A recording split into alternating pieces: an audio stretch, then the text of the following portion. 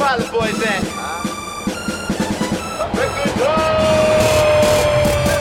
Pilot Boys, we get on up. We gon' fly, boys, we getting up. So high, so high. Pilot Boys, we get on up. We gon' fly, boys, we get.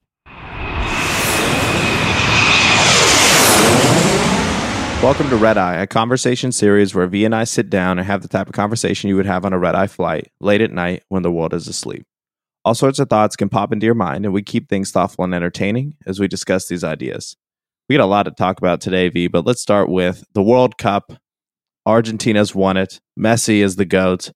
How are we feeling about that? That was crazy just to see it play out in PKs all the way down to the last second. Yeah, I mean, in my lifetime, this is the greatest World Cup final or greatest soccer match I've seen with everything on the line. There have been a lot of disappointing World Cup finals, and the first one that I really got into was the '94 World Cup when it was in the U.S. That was like when I was first starting to play soccer. I was a late edition, and it was big because what actually ended up happening was one of the national teams was supposed to practice at our high school facilities, but they didn't end up qualifying. Like, there was a lot of hype around my high school around that. Like, this would be pretty cool. One of the national teams will be training because one of the facilities was in Detroit, and we were like 45 minutes south of Detroit. So that's like when I first started getting into it. Obviously, soccer is a big thing for me, specifically Messi. Like, there's like a handful. Like, I have like my Mount Rushmore of athletes, and it's Ali, Michael Jordan, Roger Federer, and now Lionel Messi, specifically because this guy is probably the least likely candidate to be on any Mount Rushmore of athletes. Like, if you go back to his kind of origin story, like he had like a illness that stunted his growth. He's not the most physically imposing guy. Very similar to Argentina, the Diego Maradona story. It's almost like he's like the incarnation of Maradona, exactly same height, kind of same situations. But this guy has dominated at every level that he's played. And literally, like, the criticism, he continued to face criticism because he never won a World Cup. Nobody ever really mentioned the fact that he kind of was playing with one arm tied behind his back in all of these World Cups. He's made 2 World Cup finals and literally singularly led this team to a championship. They started the tournament losing to Saudi Arabia, which was a big deal. They came back and won. And then also on the other side of this match was kind of the heir apparent, kind of like the LeBron to Messi's Jordan and Mbappe, who had a hat trick and somehow still lost. These guys were just going back and forth like it was like a NBA game, really, like both hitting goals. Like, it was just an amazing, surreal experience. Like, and you really realize how much this guy resonates, not just in Argentina, but the world. His post afterward had the most likes of any post ever on Instagram, with like 52 million likes. So it just kind of shows you the power of this sport. And it was just a cool scene to kind of see the whole world come together around any sporting event like this. I think billions of people watched it, and then to see these 2 guys and these 2 teams deliver the way that they did is just like, this is what sports is about. You don't get these opportunities. And I think it also brought in a lot of people. I know you're more of a casual soccer fan. You'll watch finals and stuff, but for people who aren't big fans of soccer, I think this match really kind of showcased why it's so beloved globally. Yeah, 100%. I saw the RDC World video recircling after this for Mbappe. It was like Mbappe in the locker room, and he's just being like, "All right, like everyone in here, y'all trash." Just like, I'm gonna go down the list of names. And just to make it clear, I'm gonna say your name, and then I'm gonna tell you you're trash. It was a tough watch for me because I'm a big fan of Mbappe too. But every time he would score a goal, because I was like literally emotionally invested in Messi getting Yeah. the championship, I was like, could he just stop? Like I was just like it was like this. I was torn between being happy for him, but then also being pissed off. Like, just Yeah. stop.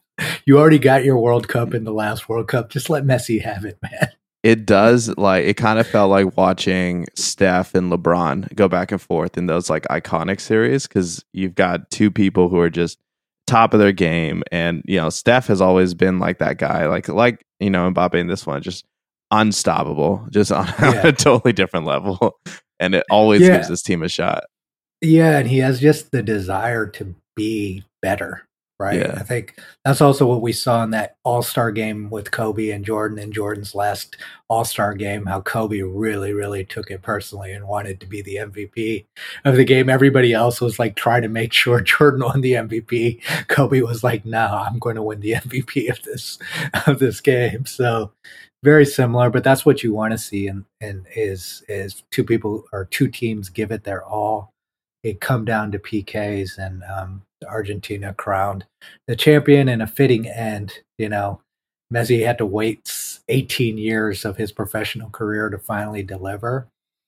And now, these GOAT conversations in sports are always very interesting, right? Like everybody has their personal favorites. Somebody who thinks LeBron is the GOAT isn't going to be convinced that Michael Jordan is the GOAT. Somebody who thinks that Pele is the GOAT isn't going to be considered. And it all comes down to personal preference. But I think there's just a story here with Messi, which is like, that just resonates with like the average casual human being. This guy is not an Olympic athlete like Ronaldo. He's not. He doesn't have the frame of an Ali or the physical talents of a Jordan. But to become the greatest at something when you don't have the physical attributes to do it just shows you the power of the mind and the power of the heart to really become great at something. Yeah, I think that's a part of Messi's story that stands out so much, is the undersized, really like underdog his whole career. Makes it easy to root for him, and he's always handled himself, I felt like really, really well off the pitch as well. Very humble guy. Stark difference from what we saw out of Ronaldo this World Cup. Yeah. And I think it just like cements the the excellence that he's led his whole career with, and he deserved this as much as anybody else did. Yeah, watching the PK is like when that France guy missed the goal completely. I was like, oh man, like what do they say in movies? They say that characters have plot armor, where like the plot is like going to make it so they can't lose, and it really felt like Messi had plot armor in this World Cup. Yeah, he had to struggle, like the suffering, like it just kept going. It was like a gladiator. It's like watching a Rocky movie. Like you see Messi, you're like, oh, they're gonna win. Then Mbappe scores another goal. It's like you didn't want him to be the villain, but he unfortunately played the villain in this script. And that, again, that's the thing about Messi that kind of, I think, stands out, is that you can still have the desire to be the greatest or be competitive, be ultra competitive, but still be a decent human being and have character and do it with class. You don't need to be an asshole to be great, which was kind of the takeaway, I think, and the reason why he resonates so much globally. Like, it's just crazy to think that so many people around the world were rooting for this guy to win something. And it's also, these moments are great, especially in the environment that we're in the world, when you have these kind of unifying moments, because it just seems like we're in a world full of like divisive moments, constant division. To have that was also kind of a good feeling. Yeah. So what is this about Drake's bet? So, of course, Drake always knows how to become the center of attention of any storyline. This guy's like a media genius. And and we can have a larger conversation about him and this whole betting thing that he's been doing over the course of the last like 6 months or so. But he staked $1 million on Argentina to win, and everybody thought, and it paid out 2.75 million. So after he posted the betting slip and everybody thought that he had won, but I don't think he was aware either that he had not won, because the bet's contingency that it ended with Argentina winning, not a PK penalty shootout. And so he actually lost the $1 million, but everybody on social media already was jumping on the fact he actually took down the printing tab and everything. But still to this day, I saw a post this morning about Drake winning $1.75 million. But what my takeaway from this is just his ability to always make his name part of these storylines is just genius, right? Like the second most talked about person outside of Messi in the World Cup was Drake. You know what I mean? He didn't play. He wasn't at the game, but he just made a bet, and somehow he became the center of attention once again. Yeah, he's like the male Kardashian. Yeah, he's a long lost brother of Kim and all of them. Yeah, except he doesn't. He does. It seems like he actually has talent, which is a differentiating factor between him and all these other attention seekers. But it was just interesting too, like the backdrop of this culturally. Something I wanted to talk about on the pod. We've both seen this, like these celebrities and stuff with the growing popularity of online sports betting. The fact that they've got all of these people fooled into believing that Drake is actually Drake. I've seen Floyd Mayweather doing it. They're actually partners with this company Stake. They're not spending their own everyone money. thinks that their own money, but everybody actually believes that they are. And it's just so amazing to me how gullible. So how is it? I don't know if it's the desire for people to want to believe it, or if they actually do believe. I don't know what the phenomenon is, but it's like I always find myself in these situations like, don't you people see what this really is? And it's like, am I ruining the moment for myself? Should I just let it play out and let people believe what they want to believe? But it's pretty obvious that this isn't real. You know what I mean? On the bright side, it gets people more into the game, which I think is cool. But like, yeah, it's just like at a casino, right? Like, when they give an allowance to, whichever celebrity that they're having stay with them, you might see the celebrity there gambling, but it's because they were given, here's $50K that we want you to gamble tonight in our casino. It's like, okay, well, I have nothing else to do. Sure, I'll go lose your $50K back to you. Yeah, or win. And I win a bunch of free money. Yeah. Unlikely, but I won some free money. But it's just fascinating to me how much some of these things, like gambling, like even 10 years ago was such a like taboo thing, but now it's like so normalized. I think especially amongst like millennials, like it's really like everybody seems to be betting on it, even if they don't watch sports. Yeah, they're betting on sports. They're betting all these parlays too for no reason. Yeah. That's all I see on TikTok. All I see on Instagram is like people talking about the parlays that they're betting. It's like when we went to sports betting from regular gambling, people forgot that it's still addictive. That's how I feel. Yeah. It's like, oh no, it's sports though. It's the sports industry. It's not the gambling industry. And it's like, nah. Yeah. And I think everybody, anybody who's a huge fan of sports, like I had a phase in my early 20s where because of how much I felt like I knew about sports, I started thinking that it was like a money-making opportunity for me. So early on, I was doing very well, but I realized very quickly that I'm not smarter than these line makers in Vegas, and it's like once I started seeing like the losses pile up, I was just like, okay, I have to stop doing this. But it seems like it's not a great thing for college kids who are on loans on student loans to be spending that loan money, losing it on DraftKings. But hey, if it's entertaining, you gotta do what you gotta do.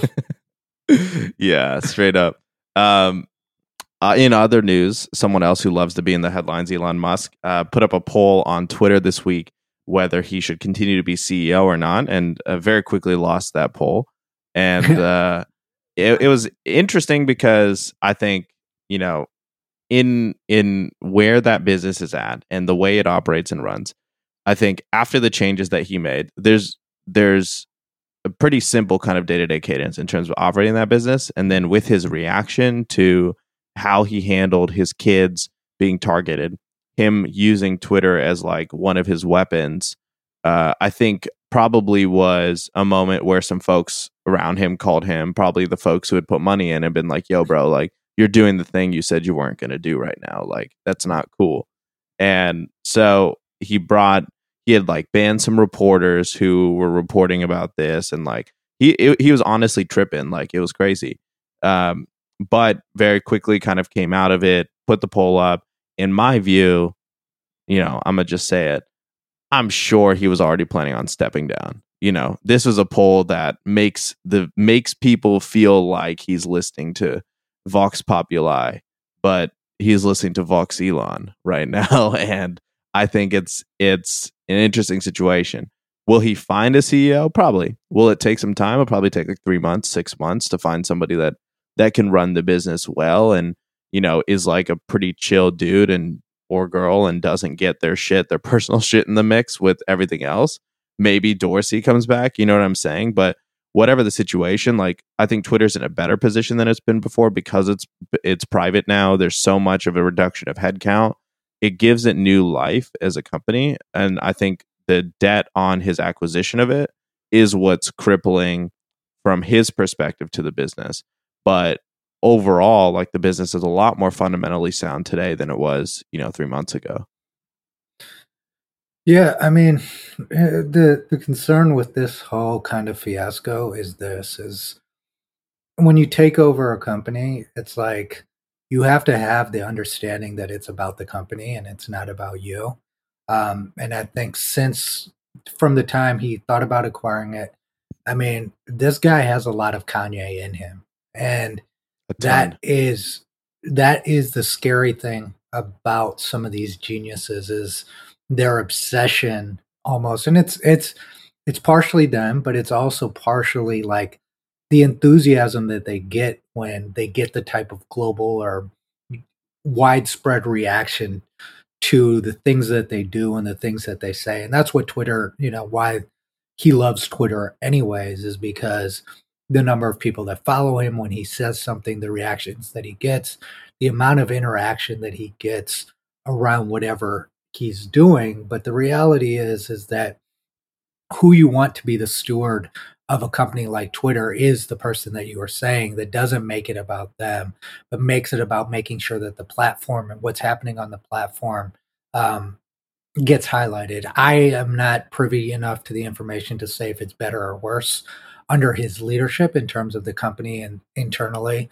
I don't have the information to say that, but the fact that I don't know that is something that is a problem for me. And in addition to that, like the risk, although he is taking Twitter private, the company that has made him the richest person in the world is tanking as a result of his focus on this platform. And I think this always kind of it alludes to sports, right? It's really hard to repeat a championship.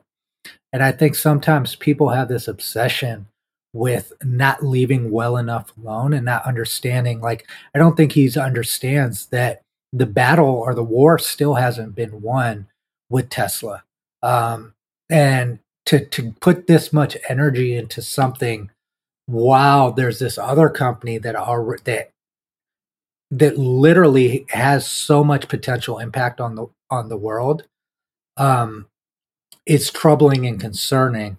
And it goes back to, the idea of a system of checks and balances on people. It's like what our government was built on, and what I think is fair. What is the system of checks and balances? It almost feels like we're in a day and age where it's like throw the checks and balances out until somebody gets caught in a situation where it's so bad that they go to jail like an SBF, but there's no system of checks and balances to keep things running smoothly and operating smoothly. Well, and the reality too here is that if you think about it, Twitter's never had a full-time CEO. Dorsey was running Square and Twitter at the same time too, right?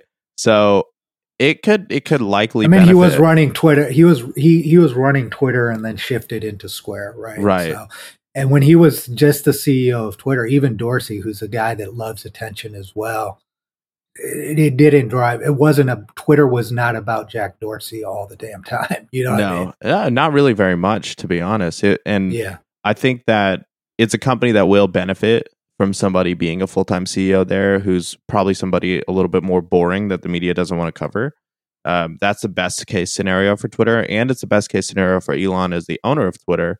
And then if you look at Tesla as well, to your point, V, I wouldn't be surprised if some of the Tesla major shareholders are just like, bro, like whether you can run both or not, it doesn't matter on paper. It matters what the perception is. And right now, the perception is you're not doing a good job with Tesla.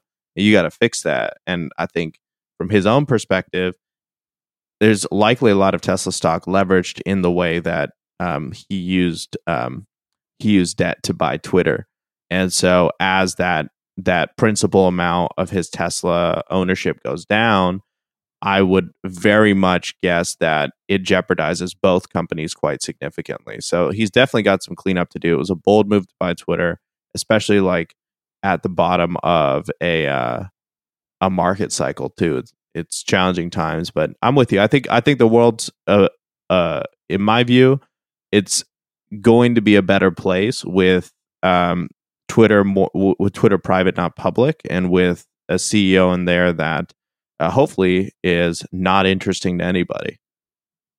Yeah, I mean, and there's so many, like, the way I look at these things is I feel like people get too caught up in, do I like this guy or do I not like this guy, versus evaluating what's happening and the lessons that can be taken away from it. Like Elon's leadership style is very, very strong in terms of innovation. Like if you're trying to bring something new to the world, you need somebody with his personality type, his conviction, his confidence to do it, to actually create. Like, I don't think people fully understand what it took to actually make Tesla the fourth viable U.S. automaker in pretty much an oligopoly that's been around since Henry Ford created the Model T.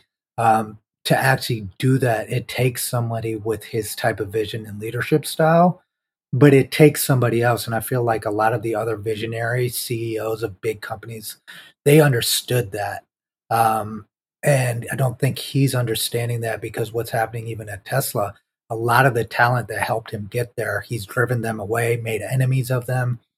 And the same is kind of happening here with Twitter, where it's like, we get it, you are the smartest guy in the room, you are the hardest working guy in the room, but at a certain point you do have to build a community versus just burning the candle at both ends, because you drive away a lot of good talent. And I don't think he's ever figured out that balance. And that's why you see these fluctuations. The most successful company for him, to me, he was very smart. He exited PayPal.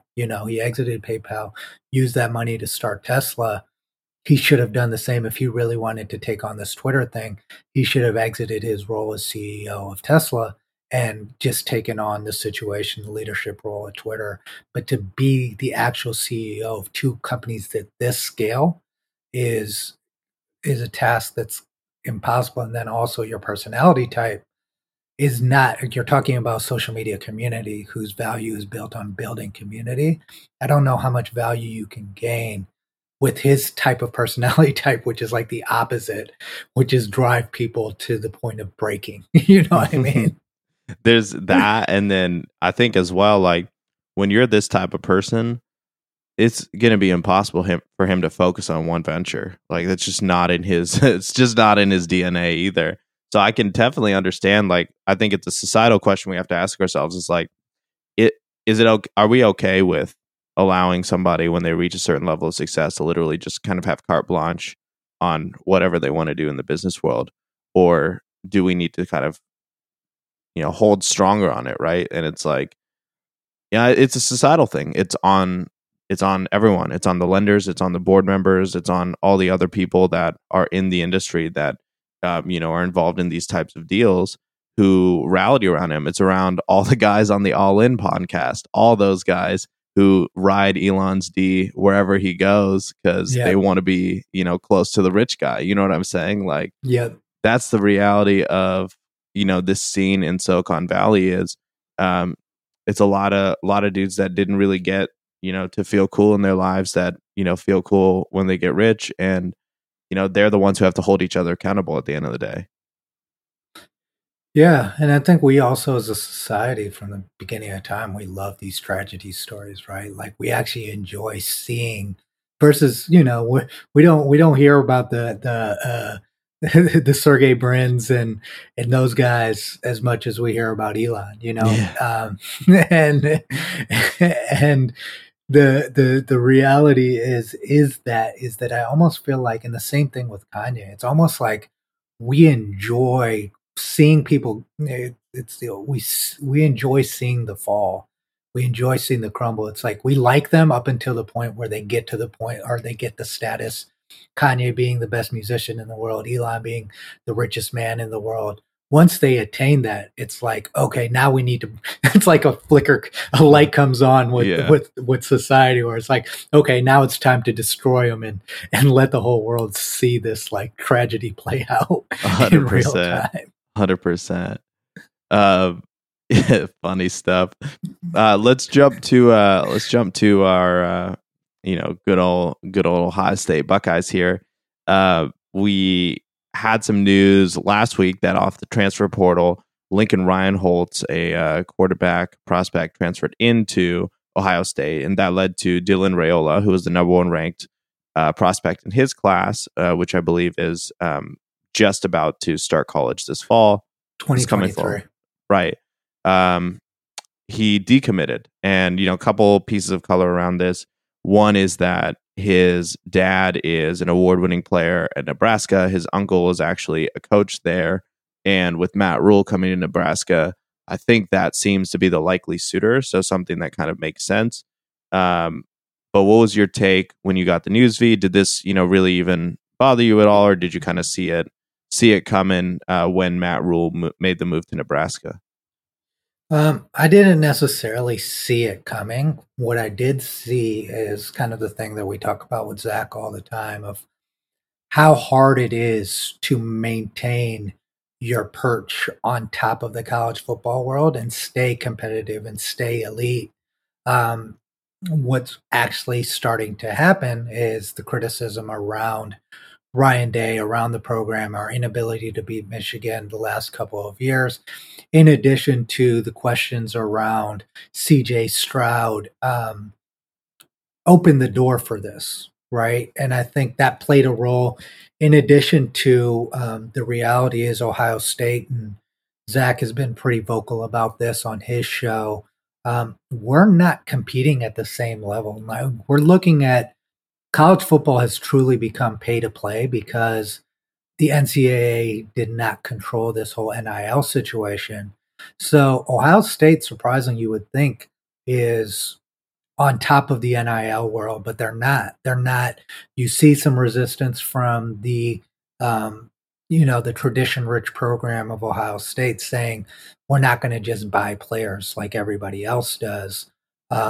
And there's an effect that's having, and actually Ryan Day behind the scenes has been pretty vocal about this to the boosters too, that we have to do what we need to do to compete. And if that means just the largest booster just writing a guy $1 million NIL check, that's what we're going to need to do. What Ohio State has done is the top prospects are getting their NIL deals, but then once you get below the CJ Strouds, the money isn't there. Whereas in the SEC and other conferences, literally that's every player that is elite is getting paid a significant amount of money just to play at the school. And you look at a school like Nebraska, who is very tradition rich. You see the relationship. Rayola's dad actually was a Remington Award winner at Nebraska, and his uncle is now the defensive coordinator for Matt Rule. Matt Rule put out a tweet about this as well. you see that Nebraska is sitting there as a program that's trying to make a comeback.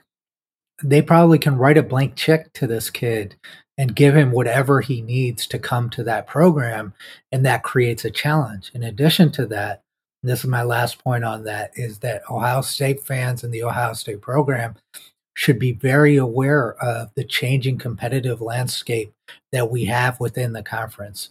You now have Matt Rule at Nebraska, who's a very high profile, well known coach, who's going to be more competitive on the recruiting trail. You have Luke Fickell now at Wisconsin. You have Lincoln Riley now coming in at USC, and UCLA as well now coming into the Big Ten, in addition to the existing competition with Michigan and Michigan State and the other Penn States of the world.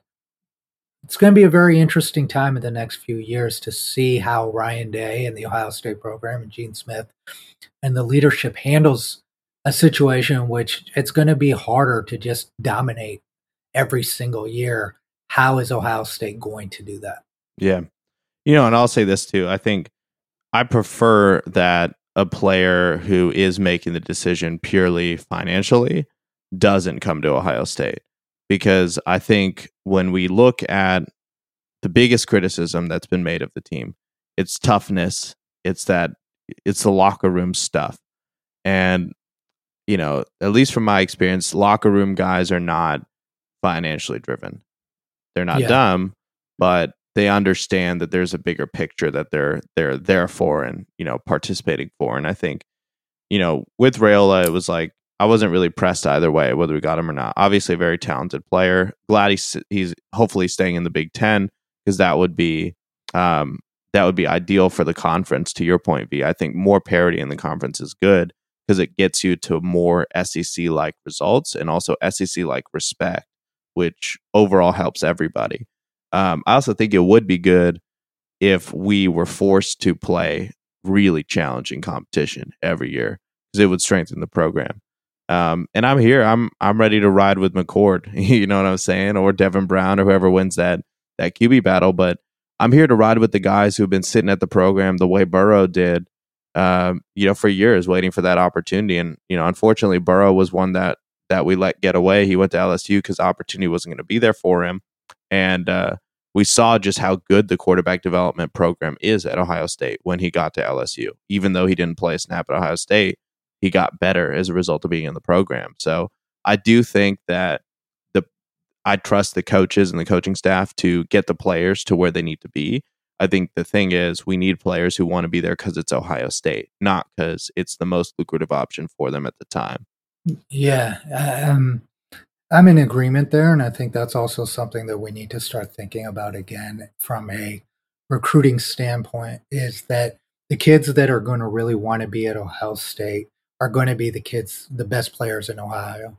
And the best players in Ohio are being recruited by every powerhouse program in the nation.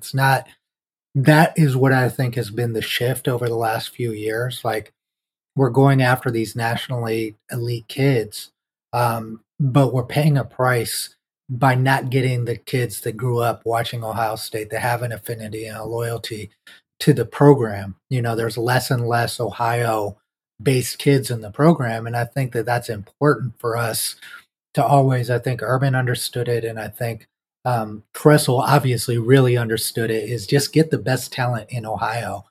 Obviously, get the handful of national recruits, but if you start with the base of getting the best talent in Ohio, you put your program in a good position to have a healthy, competitive locker room and people who really understand what it means to wear the scarlet and gray.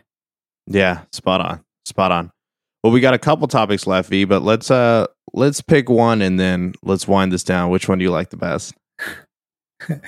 There's good. Let's do two quick ones. I can't. Okay. I want to go back to the World Cup in Salt Bay. Yeah, This guy. I don't know if you saw any of. I didn't see this story. So somehow this guy got. First of all, Salt Bay is so annoying to me because his steaks are not really even that good. But it's a good restaurant, good experience. I respect what he did to build his brand.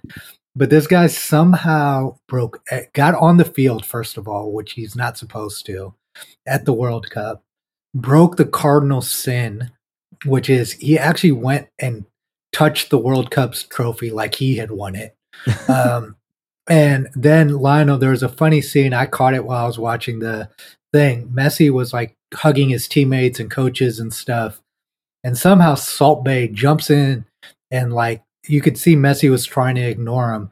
And then he like aggressively grabbed him and turned him and forced him to take a picture with him so he could post it on social media. So it was just like the after effects of this is like, first of all, who is this guy? Why does he think like this? And it kind of shows you like the like weird thing that this like social media fame does to people of like not respecting time and place, and respecting the rules of the game, and also just having some courtesy for people. Like the last thing this guy wants to do after he's won a World Cup is take a picture with you, Salt Bay. Like he probably hasn't even eaten at your restaurant. You know what I mean? It's also just PK. It's like dude's probably just realizing it happened. Yeah. It's probably not even sunk in, you know what I mean? But you just see this character and there's a bunch of stories that just shows you like this idea of like he probably thought he was really helping himself, but at the end of the day, the after effect is he's impacted his brand negatively. And that's the thing that I see with a lot of people, like, and you see this too, Partha, when you go into rooms with like celebrities and stuff, you see all the people plotting to get like a picture or get something to post on social media with this celebrity. And it's just like, just let things happen naturally or organically. It's one thing if that's something that you desire, even your approach should be natural. It should never be trying to like make somebody feel uncomfortable so you can get your Instagram moment. Yeah. Yeah, straight up, man. Straight up. And the second one, obviously, is the one that I think you'll enjoy talking about as a former Atlanta native, is Matt Ryan just being on the wrong side of football history again. First, yes. He hasn't even gotten over the 28-3 loss comeback in the Super Bowl, which was the greatest Super Bowl comeback in history. But this one took the cake. The Indianapolis Colts at halftime were up 33-0, and they allowed the Minnesota Vikings to come back and win the game. Now, in fairness to Matt Ryan, it is not all his fault. If the coaches go to a completely conservative game plan and don't allow you to do what you needed to do, and you find this in sports all the time, you build up a huge lead and they get super conservative versus just doing what they did to get the huge lead. You know what I mean? Yeah. And I feel badly for Matt Ryan because he seems like a pretty good guy, but he's just getting clowned all over social media and all over the internet again. Yeah, it's a tough life to be Matt Ryan. You know, I'm not gonna lie. Like he's had the bad end of the stick more times, actually probably every time. But you know, at the same time, he's one of the most overpaid quarterbacks to talent in history, I would say.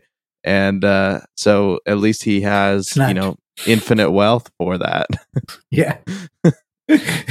Yeah, I don't think he's too sad when he's going back to his 20,000 square foot mansion with his family. I don't think there are any photos of the Super Bowl loss in his home.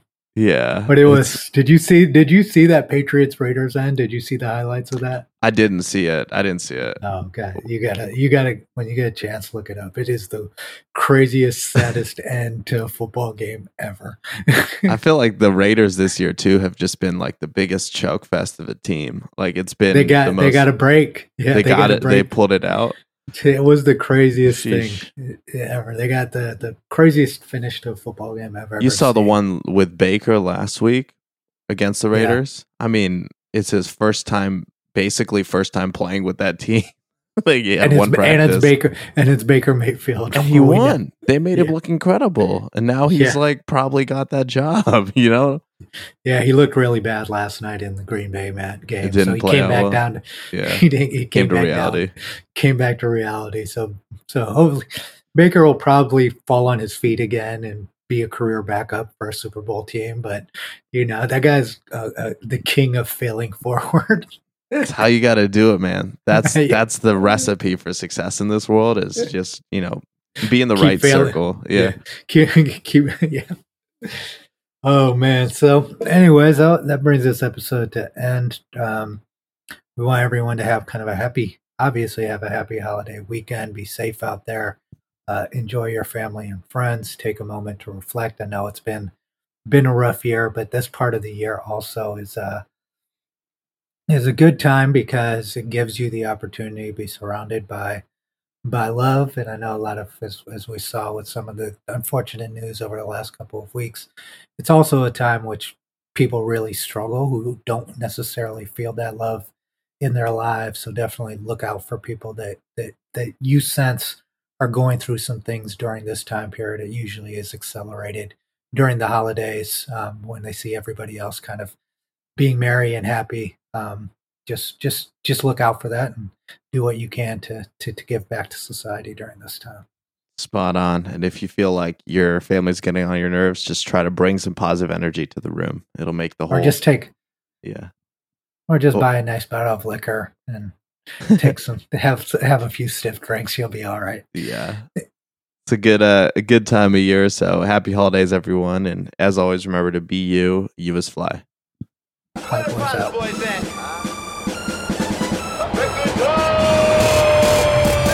Valley boys, we get on up. We gon' fly, boys, we getting up. So happy, so happy.